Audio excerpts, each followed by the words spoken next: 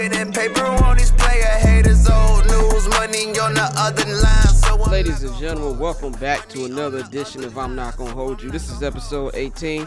Just want to let y'all know this is we're doing reshooting. That's why you're probably not watching this on the day it was supposed to drop, but it's all good. We're doing it all over again. So this is episode 18. As usual, I'm your host, Scott. You can follow me on Twitter and Instagram at BarChairScott. You can follow HMB Media on Twitter at HMB Media TV and at HMB Media on Instagram. Of course, you can follow the Barbers Chair Network at Barbers Chair Net on Twitter and Instagram. And you can subscribe to our Patreon, patreon.com/Barbers Chair Network. There's a new summer sessions out right now as you were watching this, so go check that out. Let's just get right into it, man. Let's just get right into it. By the way, Flows will not be joining me today. Mikey will not be joining me today. They both had some things they had to attend to. They both should be back next week. So, sorry for your gambling odds, if that's what you're looking for. But we are going to talk about the Chicago Bears. We're going to get right into it. We're going to start with that with my sound off a crazy week that the Bears have had. Kind of crazy, like 10 days that the Bears have had, man. It started with that ridiculous loss at home to the Baltimore Ravens, which I had the pleasure of being at covering. But it was also one of the worst football games I've ever seen in my life. Lamar Jackson did not play. Lamar Jackson was out with a sickness. I think it was like flu-like. Wasn't COVID-related, which is good. And Tyler Huntley started. Now, it was just one of those ugly type of games. Justin Fields did not have the best first half. He ended up getting injured at the beginning of the third quarter, which we later found out was bruised ribs. He missed the rest of the game. He ended up missing the Detroit game, and he is right now probably questionable for this Sunday against the Niners. But the good news is he did practice the last 2 days. It was limited, but they say he looked a little better, but his ribs, and there's absolutely no point in rushing him. This is a lost season. This team is 4-7. They're not going anywhere. The coach is going to get fired. There's a great chance the general manager is going to get fired. There's going to be a whole new regime here next season, so there's no point of rushing your franchise quarterback just to play some meaningless games. So if he plays on Sunday, that means he's able to go. If not, get ready for the Andy Dalton experience for the third game in a row. Now, with this game, it was just one of those terrible games. You know, Andy Dalton came down off a lucky Hail Mary throw to Marquise Goodwin. They ended up giving the Bears the lead with like 2 minutes left. And then we just saw Tyler Huntley just drive this defense. And I actually thought the defense had a pretty solid game that day. Tyler Huntley got nothing offensively up until that last drive. But as the Bears defense does, in the Matt Nagy era, they gave it up. And the Ravens ended up losing. I understand Khalil Mack didn't play. Khalil Mack's out for the rest of the season. Eddie Jackson didn't play that game. But even with those two in there, we've seen that this team doesn't know how to keep late game leads. So after that terrible loss at home, you have this report that came out on that Tuesday about Matt Nagy was going to be fired after the Thanksgiving game against the Detroit Lions, no matter if they won or lost. And this had a lot of people in Bears Twitter, a lot of people in just sports in general in the football world going crazy. And I just want to say, just because I cover the team, I had a lot of people hitting me up like, I don't fucking know, though. I only know a little bit more than y'all. Like, I don't know, where exactly Justin was the night he was getting his ribs fixed. I don't fucking know. You ain't got to be hitting me up about that shit. But there was a lot of people trying to figure out what's going on. And honestly, the Bears really were acting like they didn't know what was going on. And something that I didn't expect, Matt Nagy was not expected to talk to the press on that Tuesday, but ended up talking to the press. And it was a real awkward type of press conference. Him just denying I haven't heard anything and things of that nature. And I'm not a Matt Nagy fan. I actually, from the few times I've met Matt Nagy, he looks like a cool guy. He looks like a guy who, I could sit down and have a beer with. That doesn't have anything to do with how he does his job. But I just really felt like the Bears organization left their coach out there to dry last week. And I just don't feel like that was a good thing to do. If this was not a true report, you come out and say it. You know what I'm saying? Like, yo, this isn't true. He's our head coach. We're going to move forward with that. The fact that you wait 24 hours, really, wasn't even 24 hours we wait because George McCaskey, the chairman of the Bears, met with the team on Wednesday night before the Thanksgiving game and basically told the team there was no truth to the rumors. They didn't tell nothing to the press. There was no press release that came out. And, when Ryan Pace spoke on his little, pregame show that he does for Bears.com on Thursday, he really didn't say much either. Well, those reports are, up to my knowledge, unconfirmed. And from us not hearing anything from Ryan on Wednesday, and also on Tuesday and Wednesday. Also, him not speaking to the team was kind of weird to me. Like, usually that's the general manager's job, not the chairman of the board. So that was weird, and that also kind of told me that he's probably on the hot seat just as much as Nagy. And I think a lot of people were trying to figure out what was going to go on with that. So fast forward the next day, another Thanksgiving game for the Bears. I don't know why we've been on there so much recently. I would like for them to stop. This is our third time in 4 years, and it's all been against the Detroit Lions. And I must say, from being in the building, Detroit Lions have a pretty loyal fan base. I mean, considering they're probably the worst franchise in the history of sports. I mean, this is a winless team. This is the only team to go 0-16. Last division championship they had was 1993. Like, I was 5 years old in 1993. So that's just tell you how just terrible this organization is. This is an organization that had two players, two of the greats, Barry Sanders and Calvin Johnson, retire in their primes. That tells you everything you know. So that type of thing needs to go. We don't need to see the Lions every Thanksgiving. I get the Cowboys. They're America's team, big fan base. I understand. But please get off with the Lions Thanksgiving tradition, and damn sure don't put the Bears on there. But that was, we had the worst game I've ever seen on Sunday against the Ravens, which was followed up by another one of the worst games I've ever seen on Thanksgiving. And the best thing about that game was probably the popcorn that I had at Ford Field. It was just another terrible game. And, a lot of people was like, well, Andy Dalton threw 300 yards. We haven't seen Justin Fields do that yet. Okay, yeah, you scored 16 points on the fucking Lions. I mean, that's not really an accomplishment. He threw a pick. He should have threw 3. They dropped just 2 of them right in their hands. It was just not a good game. And even on that last drive, you're playing for a field goal. Like, it was just ridiculous. So after that game, I was real eager to see what the temperature was going to be like in the press room. And Nagy came up there with a real sly look, and he was up there trying to talk like, oh, they won this game for me. The team won this game for me. Andy Dalton spoke up and spoke to the team on Wednesday night, and, I really appreciate those guys. So I'm thinking, okay, maybe Andy was sticking up for Nagy. But then Andy comes up to the podium, and Andy's like, oh, yeah, Matt wanted me to speak to the team. And I was like, okay, now I get it. Matt wanted you to speak. It wasn't one of those things that was just, oh, I just want to do to support my coach, which told me a lot about that. And every time we were asked about what exactly George McCaskey said in this meeting, all the Bears players were talking to us like we were the Feds. So I didn't really take much from that. And so really, since then, we haven't heard anything about him getting fired since then. They've been real radio silent, but everybody with a brain, and even had Ian Rappaport say on Rich Eisen's show yesterday, Matt Nagy is definitely going to be one of the coaching vacancies. One of the coaches who's expected to get fired. And he said that the Bears should be a very attractive spot. Now, I know a lot of people was like, well, it's a terrible team. It's a terrible team, but it's still the charter franchise in the NFL.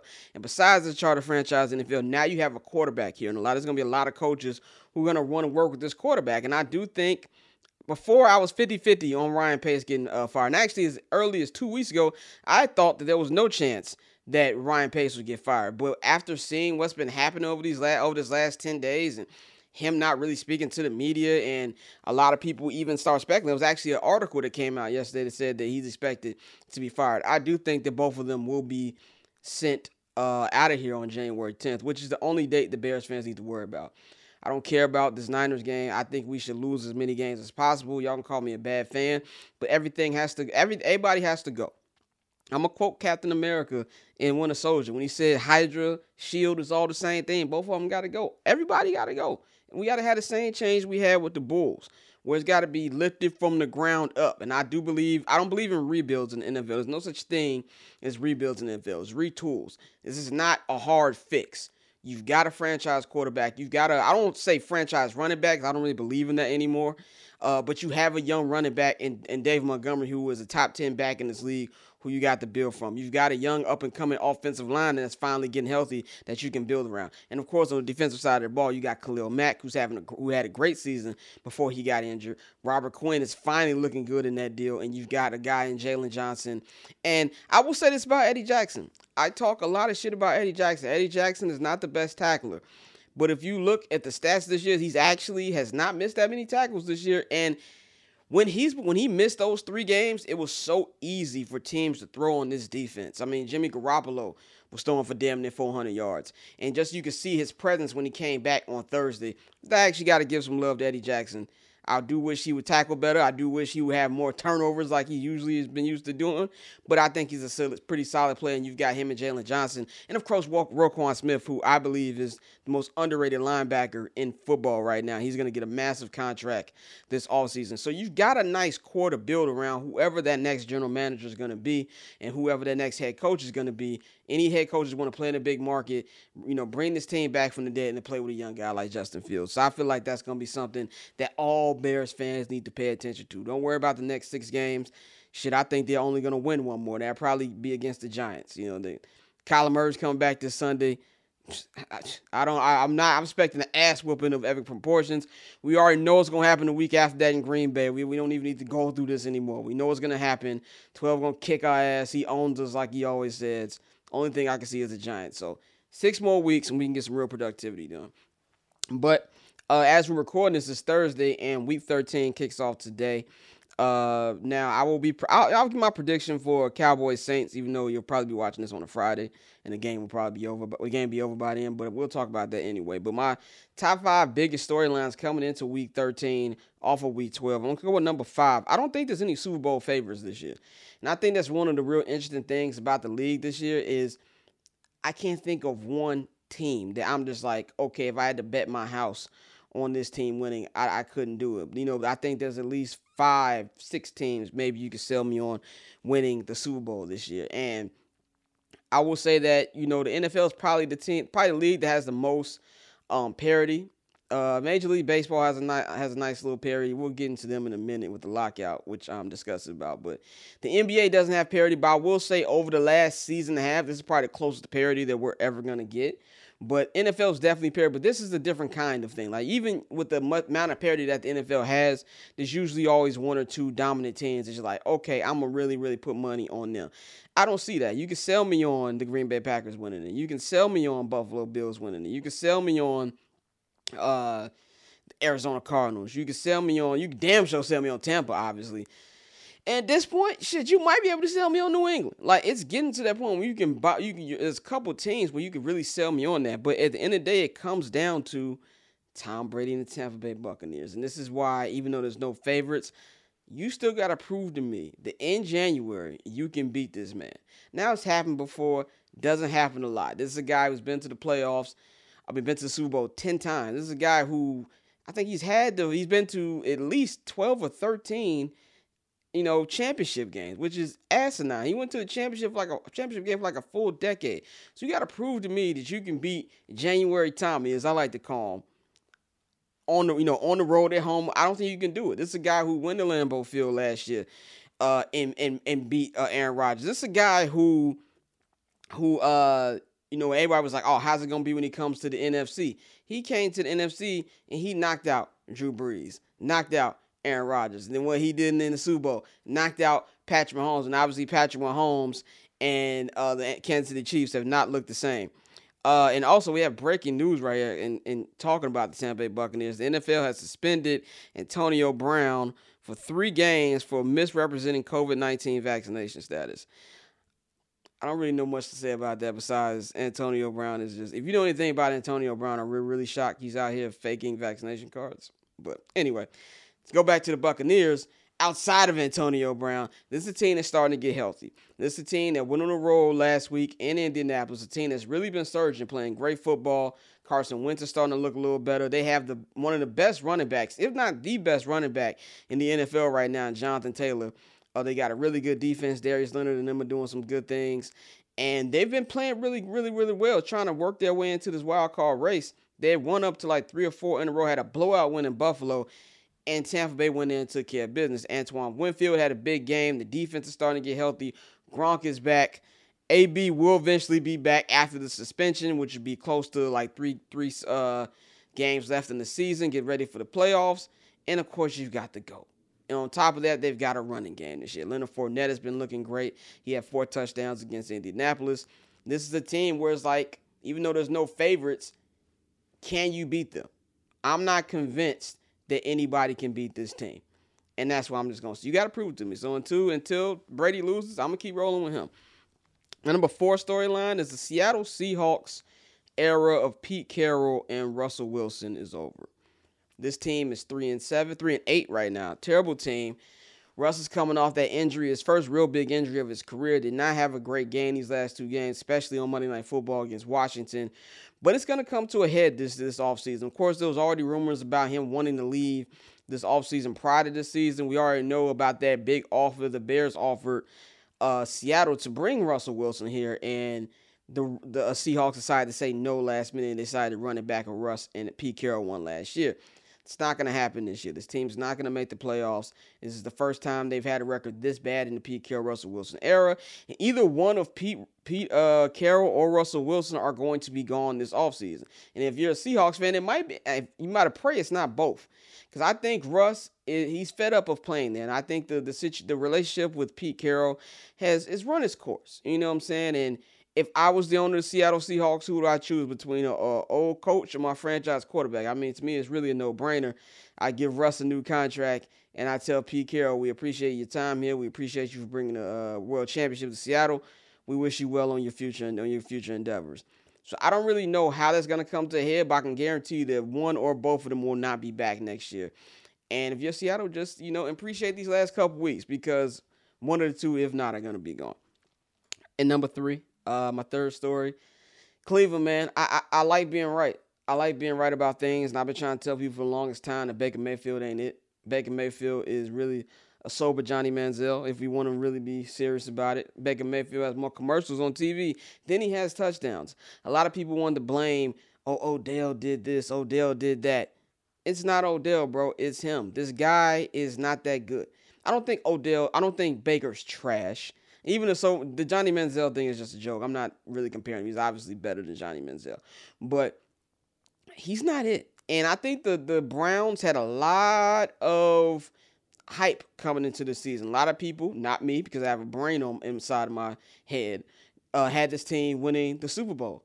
Had my homie Chops on here. He's a diehard Cleveland sports fan. He said it was Super Bowl or bust for this team. My brother said he had the Browns win the Super Bowl. And I was like, they have a good team. They got a good defense, good running game. But you got to have the quarterback. And I just don't believe Baker's that guy. And we've been seeing it time and time again this season. I understand he's hurt. I know it's the first thing the Browns fans are going to tell me. Oh, he's hurt. Anybody trying to hear that shit? It's week 13. Everybody's fucking hurt. Everybody's fucking hurt. There's not one player, especially quarterbacks, who don't have a severe injury by this time in the season. So I'm not trying to hear that. You had a game against Baltimore where Lamar Jackson threw 4 interceptions, bro. 4. And you couldn't capitalize on that and win that football game. And now you're in a hole right now. And then the worst part for Cleveland is because you're in the middle. The worst part to be in sports is the middle. If you're good, obviously you're contending for championships, you're winning games, everybody's happy. If you're bad, there's nowhere else to go but up. You know that you have a clear path of what you got to do. You know that you need more talent. When you're in the middle, you're just stuck there. And Baker Mayfield isn't bad enough that, you would, not give him a contract, but he ain't good enough to take you over the top. So unless you got a quarterback like, you can hope that Aaron Rodgers wants to leave Green Bay still. I don't know why he would leave Green Bay to go to Cleveland. Green Bay's not a fun city either. Both of those cities suck. But if I was going to go anywhere, it definitely wouldn't be neither one of those. So I don't know why he would do that. I mean, maybe Russell Wilson want to come there. That's something you could hope for maybe. But let's just say those two things don't happen. You're going to be kind of forced to pay Baker. And that's going to be a fucked up situation. So Cleveland, hey, man, I know how it feels. I know how it feels to wish a mid quarterback was better. I rooted for Jay Cutler for almost a damn decade. I know how it feels. I know how I see that arm talent that Jay had. Oh, he throws just like Brett Favre. Like if only he could cut the interceptions down half. Jay just didn't do that, and Jay didn't give a fuck. And that's just something that I had to accept. I know how to have a year where you're just playing well, like the 2018 Bears, where they went 12-4. Won a division. I'm thinking, this is going to be the beginning of the golden age of Bears football. And next year, with all the Super Bowl expectations on this team, you realize your quarterback is trash and he couldn't build off the good year he had before. And you realize that, hey, this coach stinks. And you realize that, hey, we're an 8-8 ass team. It sucks. It hits you to your core. Trust me, I know. I hate the 2019 Bears. So I feel your pain, Cleveland. But at the same time, I told you so. Now let's go to another thing that I am going to be right about. Number 2, everybody was hyping up the damn LA Rams. My cousin, who is a notorious team hopper, hopping on the Rams. And I love Odell. I think Von Miller was a good pickup. Von is not the Von we know him he used to be when you're playing with two guys who are the best at their position in Aaron Donald and Jalen Ramsey. And with Aaron Donald, who I believe is the second best player in football, period, whatever position you got. Von just has to do his role. And I think those are great additions, and I do think they will help out tremendously. But the problem here is, like I said, don't put your fucking money on John Matthew Stafford. You know what I'm saying? He is what he is, bro. He is what he is. I understand he played for the Lions. I understand the Lions are terrible. But let's not forget about that 2013 season where the Lions were actually good, and they started the season 6-1, and they ended up winning only one game for the rest of the fucking year. And they crawled into the playoffs because he was playing bad. He's a guy who, he's not a bad quarterback. And if you want to keep it a buck, he's probably a top 10 quarterback. He's probably like 9 or 10. But it's the same thing like I was saying with Baker, where he's not a guy who's going to take you over the top. And we're seeing this in this 3-game losing streak. He's had a pick 6 in all 3 of these games that the Rams have lost. And so that, to me, is going to be an issue. Do you think? And they're a wild card team. They're not going to win the division. The Cardinals are 9-2. They've done a good job of holding the fort. Colt McCoy has done a damn good job over these last 3 games when Kyler Murray's been hurt. And Kyler Murray is coming back this weekend to kick the Bears' ass and to get this team really, really rolling into the postseason. So the Rams are not going to win a division. So they're going to be a wild card team, and they're going to have to go on the road. Do you think this team on the road to Arizona can win? I'm not picking them.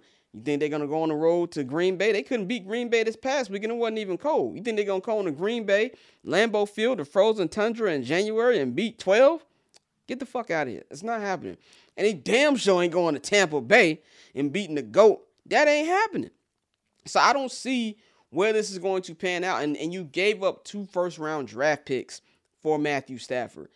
And they're definitely Super Bowl or bust. And I'm telling you right now, Matthew Stafford is who he is. Everybody was telling me I was a hater. Oh, you just mad? No, first of all, I don't know why I'd be mad, because we always kicked the Lions' ass when he was there anyways. I have no reason to be mad. It's not like this is the Green Bay situation. I'm telling you who this dude is. And people starting to see it. And I'm telling you, in a couple weeks, next month, January, you're going to see prime time what this boy is like. Now, we're going to go to the number 1 story heading into this week. The evil empire is back. The Sith Lord himself, Bill Belichick, Hoodie God. The New England Patriots are back. The Patriots are back. The reports of their demise have been greatly exaggerated.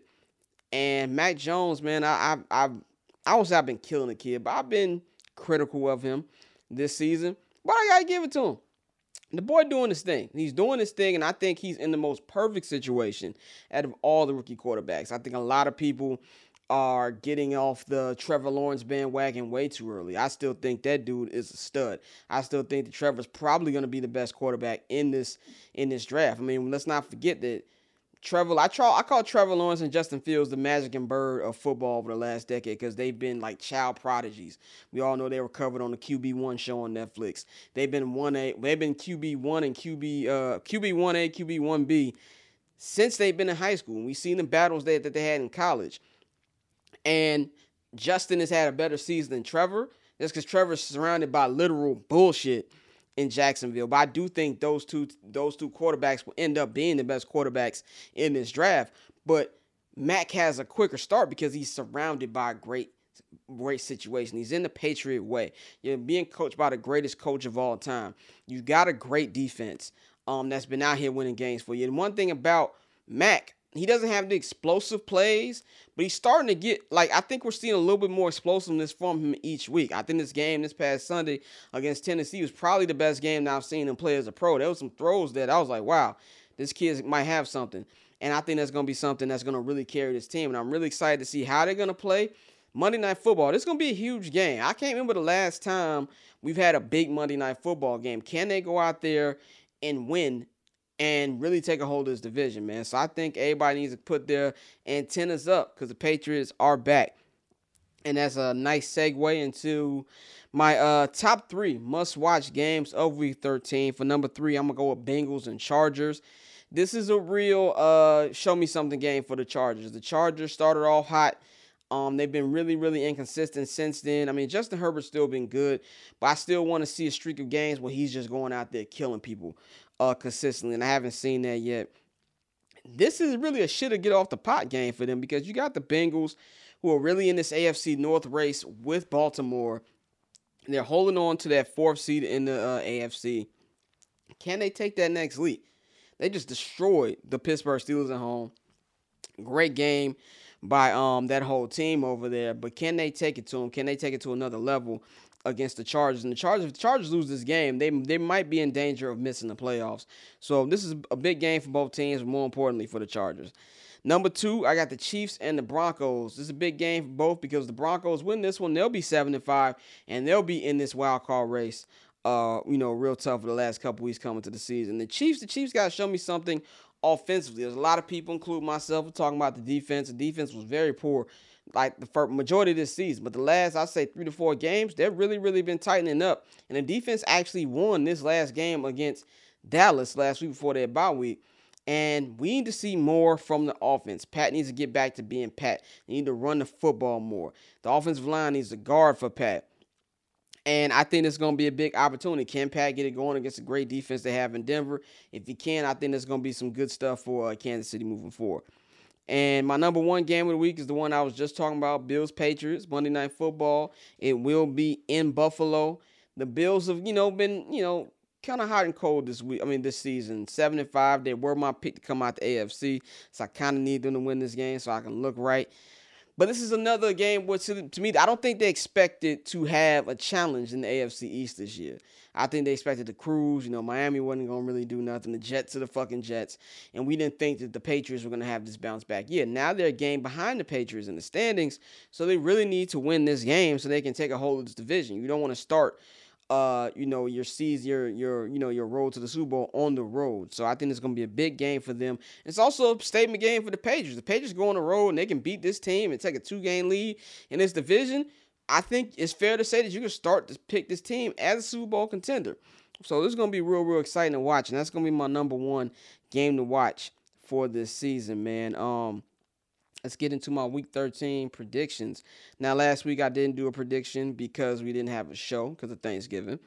But my record up to date right now is 84-37. Now, granted, I missed like 2 or 3 weeks in the season so far. So these are not all the games, but so far my record has been 84-37. So I'm pretty decent at this thing so far. So we're gonna start with Cowboys Saints, and of course, when you're watching this game will have been over already. But I'm pretty sure I'm gonna be right. The Cowboys are gonna win this game. It's going to be a nice bounce back game for them, even though they've lost 3 of their last 4. They're able to get on track. They got a lot of division games coming up the rest of the season, but fortunately for them, they play in the NFC least, and they should be fine. The Saints don't really have nothing going for them after Jameis got hurt. Trevor Siemian, a lot of people realize he's finally realized that he is Trevor Siemian. He's been benched for the human embodiment of white privilege, Taysom Hill. I'm not expecting anything from him. He's a gadget player. He's not a starting quarterback. I don't even know why they paid this dude again, but whatever. And also, quiet is kept. Now, I'm not saying this is going to happen because great things don't happen for the team that I root for, but there's slowly starting to be some rumors that Sean Payton might want to leave to come coach the Bears. We all know he went to Eastern Illinois.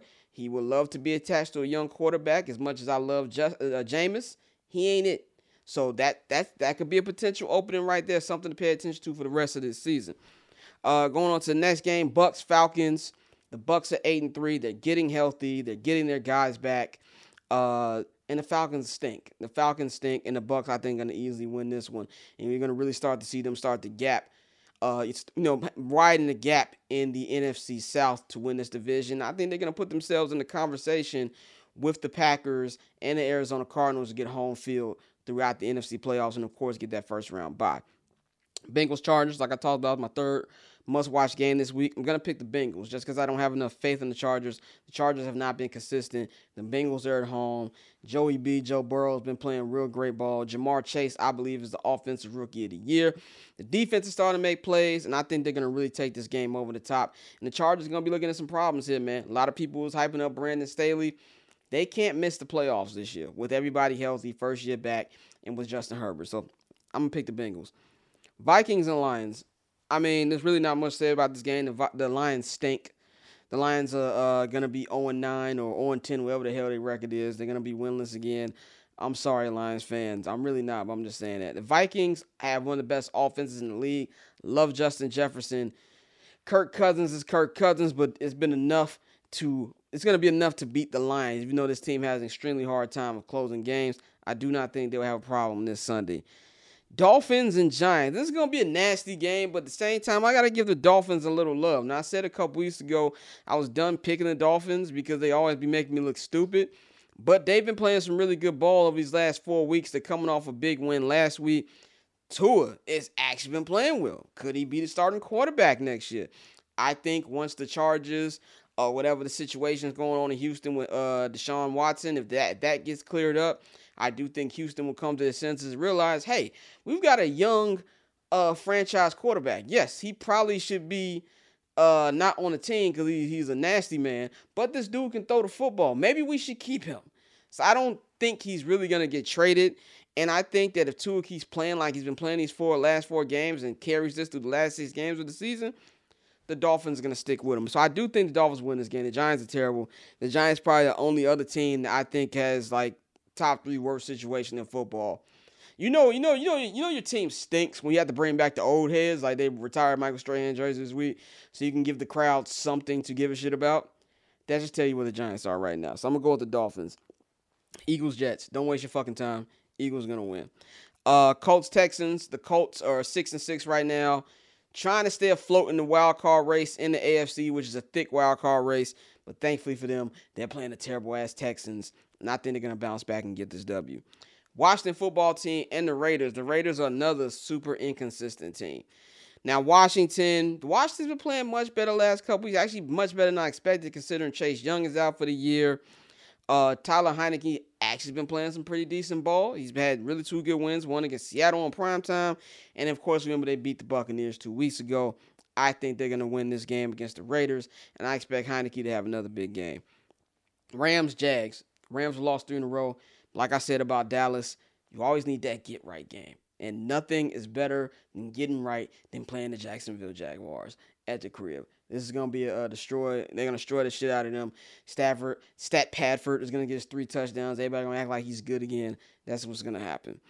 Ravens, Steelers. To me, Ravens, Steelers is probably one of the top 3 best rivalries over the last 10, 15 years. It's always a very physical game. Like I can feel my own damn shoulder hurting when I'm watching the Ravens and Steelers play. But I do think the Ravens are gonna win this game. The Ravens have the best record in AFC, but it's one of those things where I don't think they're the best team in the AFC despite their record. Everybody thinks I hate Lamar Jackson. I do not hate Lamar Jackson. I just don't think the boy can throw that well, as we've consistently seen this season. But whatever. The Steelers just stink. The Steelers are a mess right now. Their quarterback. Another quarterback who should be in prison, which he got away with, which I don't understand. Inmate number 7, he is in his last days. The Bengals really, I feel, put the final nail in the coffin in that dude last week, and I don't expect much from them. TJ Watt has been placed in COVID protocol, so that's really going to hamper their defense. I think Lamar Jackson going to have a great bounce-back game, and I do think the Ravens are going to win this one. They're going to start to really put the Steelers in the rearview mirror in just conversation in football, period.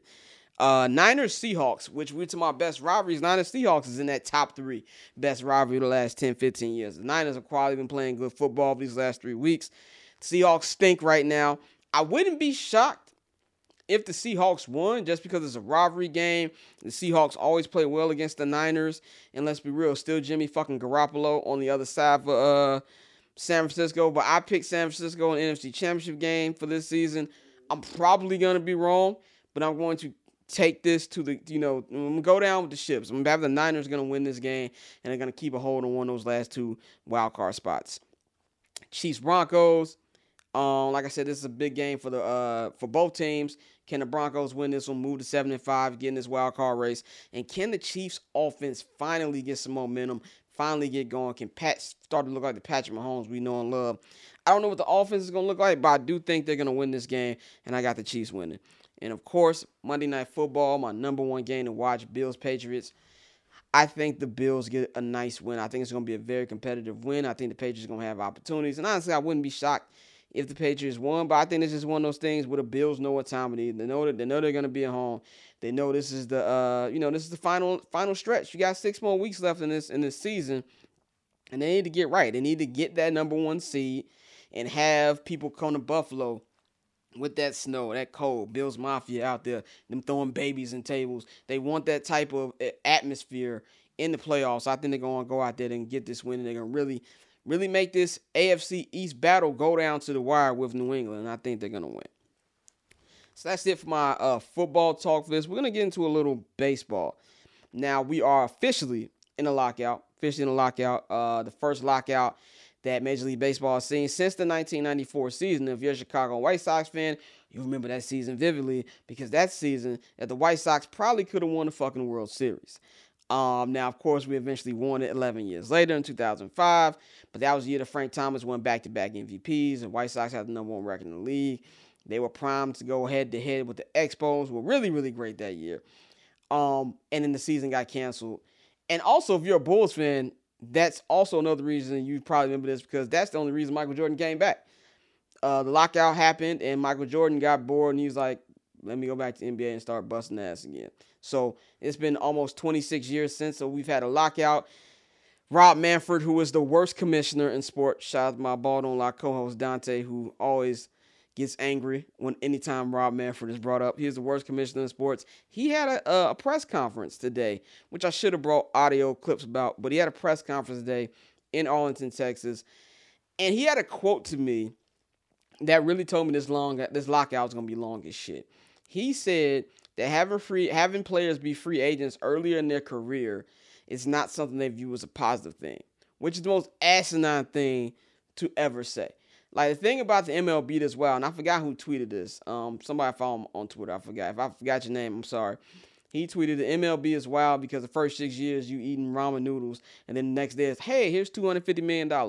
Like, that is wild. And with arbitration and things of that nature, it takes a long time for players to really get that bag.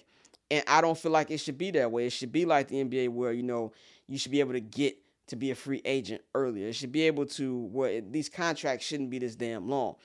And also for minor leagues, the minor leagues need to have better places to live. Like, these kids shouldn't be starving trying to play a game that they love. And to me, it pisses me off because I'm a diehard baseball fan.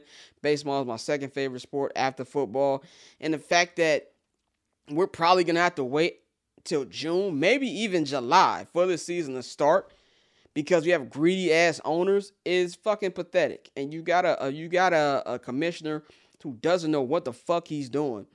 And it's really kind of sad. It's really kind of sad, and we've got to watch this staring contest going. I don't think we're going to hear any type of news, period, to at least mid-February, like after the Super Bowl.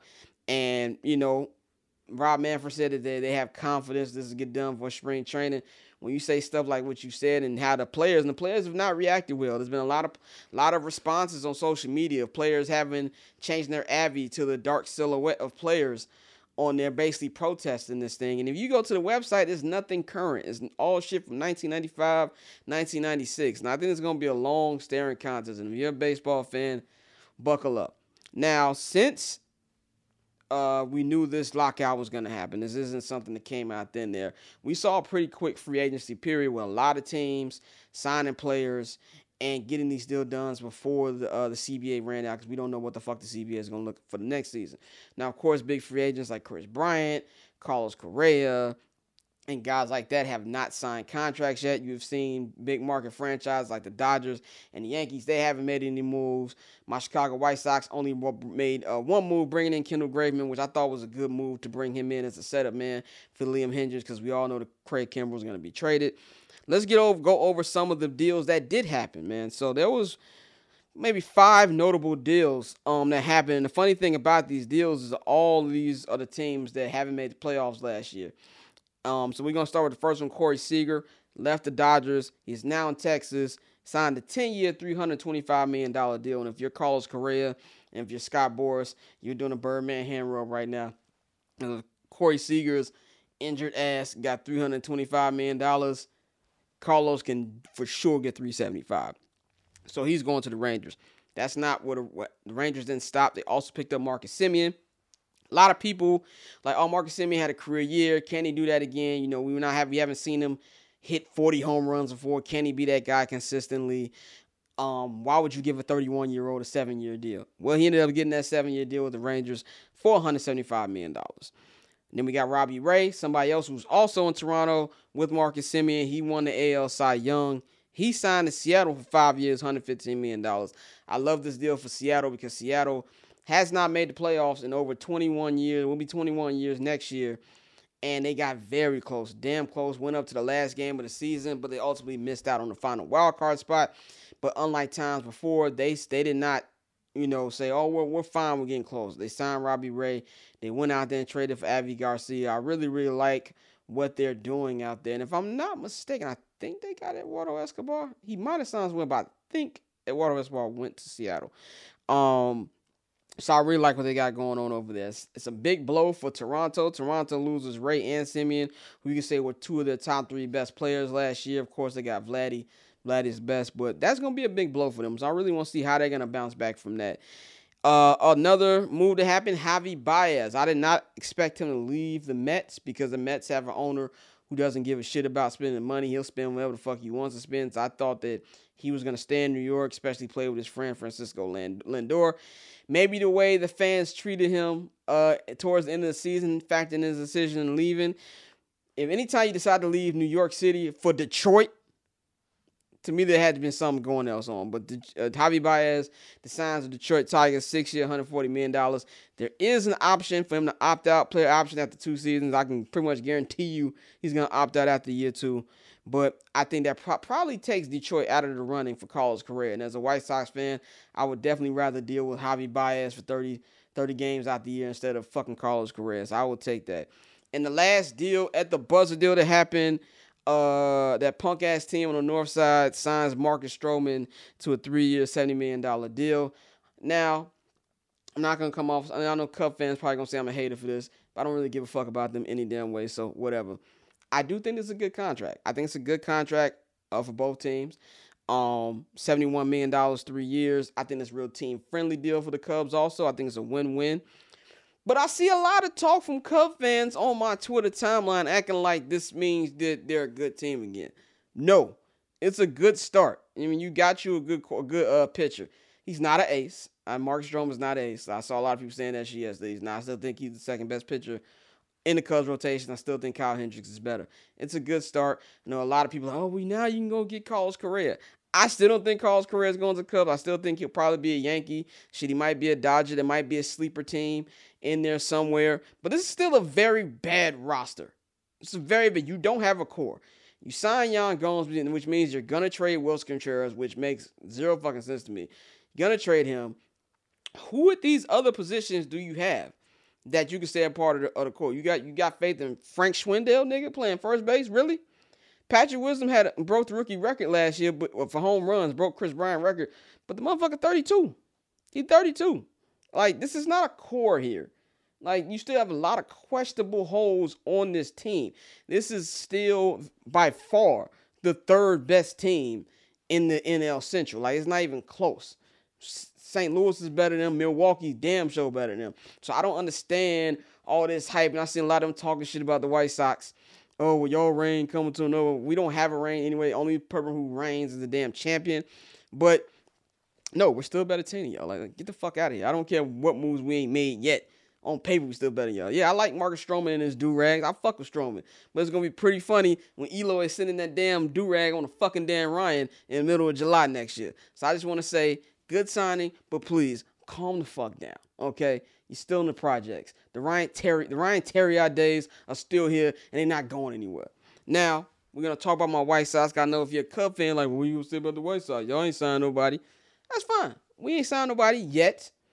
Am I going to sit up here and act like I'm happy with the way free agency started? No, I wish the White Sox would act like a big market team. But the truth of the matter is this, something that I've accepted and White Sox fans need to accept. And by the way, I'm just as tough on White Sox fans as I am on Cub fans. I think White Sox fans are the most annoying fan base in all of Chicago sports. I've never met or seen a more whiny fan. Like, y'all just be crying all the damn time. Like, shut the fuck up. You're getting mad about every damn signing. You have a small market team in a big city. Embrace it. Now, there's holes on this team. We need a right fielder. We need an everyday second baseman. We need a backup catcher. You know what I'm saying? And so there's different holes. Like Rick Hahn said in his press conference, those holes will be filled. I do believe they're going to be filled, whether trade or not. And this is why you build up your farm system. I love Gavin Sheets, love Andrew Vaughn, love Garrett Crochet. I love these young guys we've got, and I love the promise that we've got with Cespedes' brother. You know, we've got Oscar Colas coming in, who a lot of people say might be the Cuban Otani. And I think those are huge shoes to fill. And I'm not ready to put that much dip on my chip, but he's a great player that's in this system. So you got a lot of these young players that we're probably going to have to trade to fill those holes because this team doesn't want to spend money in free agency. It ain't my fucking money. So whatever way you want to fill this roster up is fine with me. I believe Rick Hahn. I trust Rick Hahn. I think he's going to get the job done. He proved that to me at the trade deadline. Now, granted, the players we brought in didn't work the way we wanted to outside of maybe Ryan Tepera.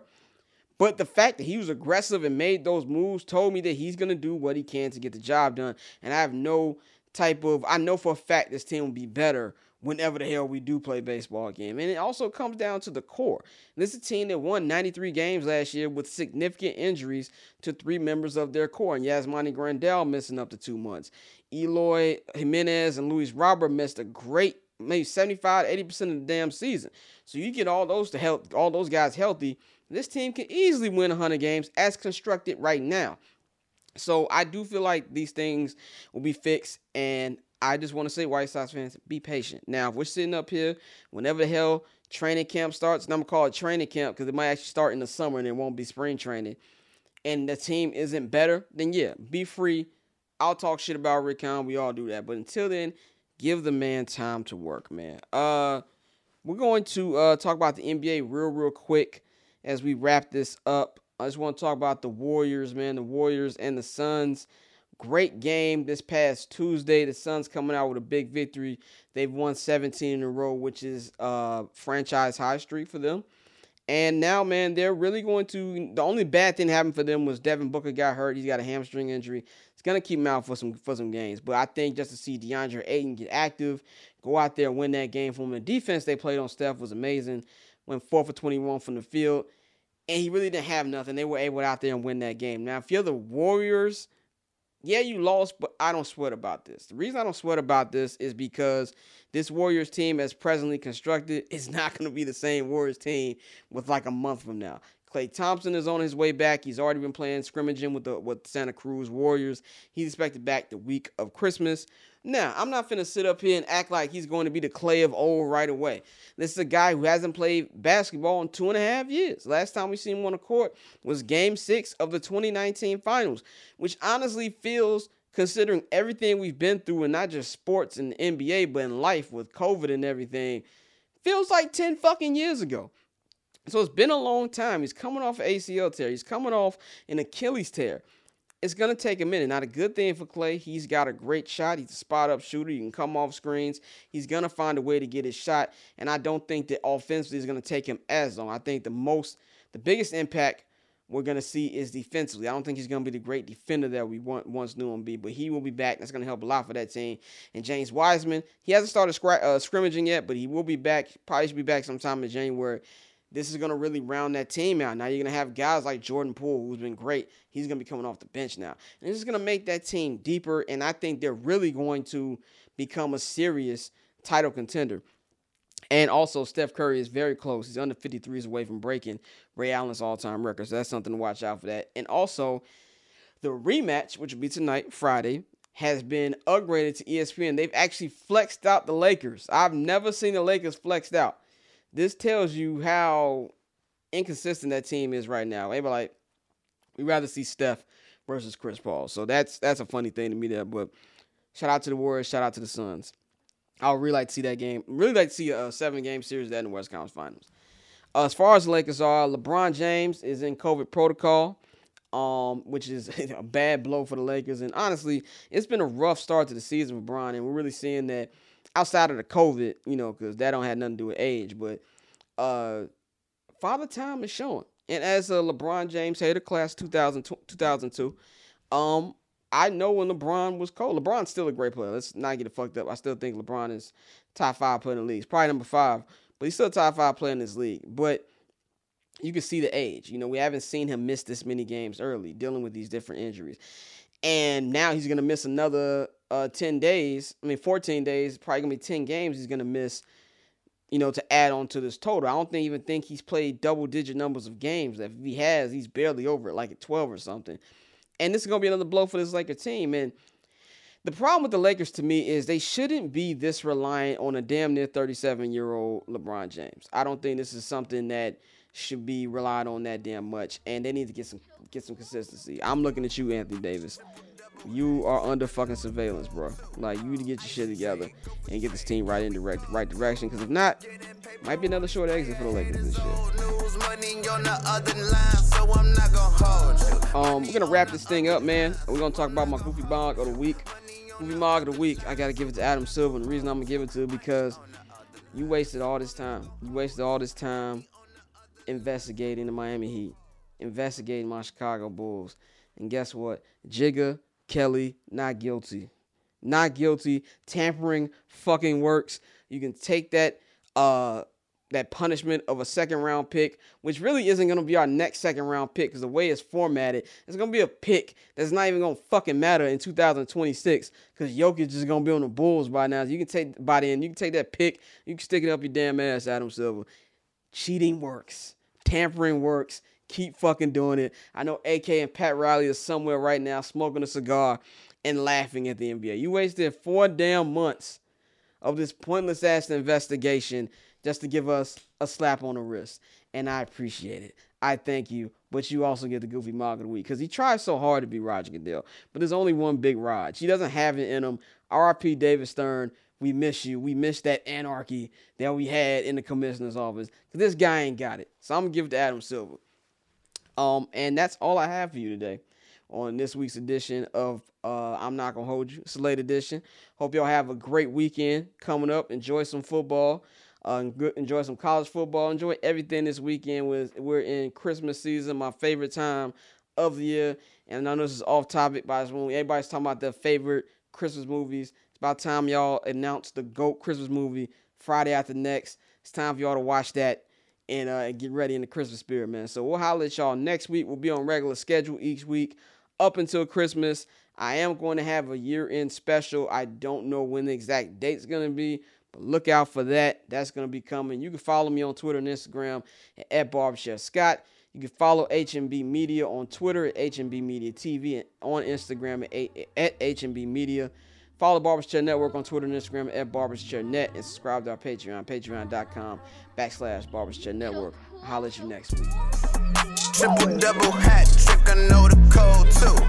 Ice tray, go for trade, yeah, we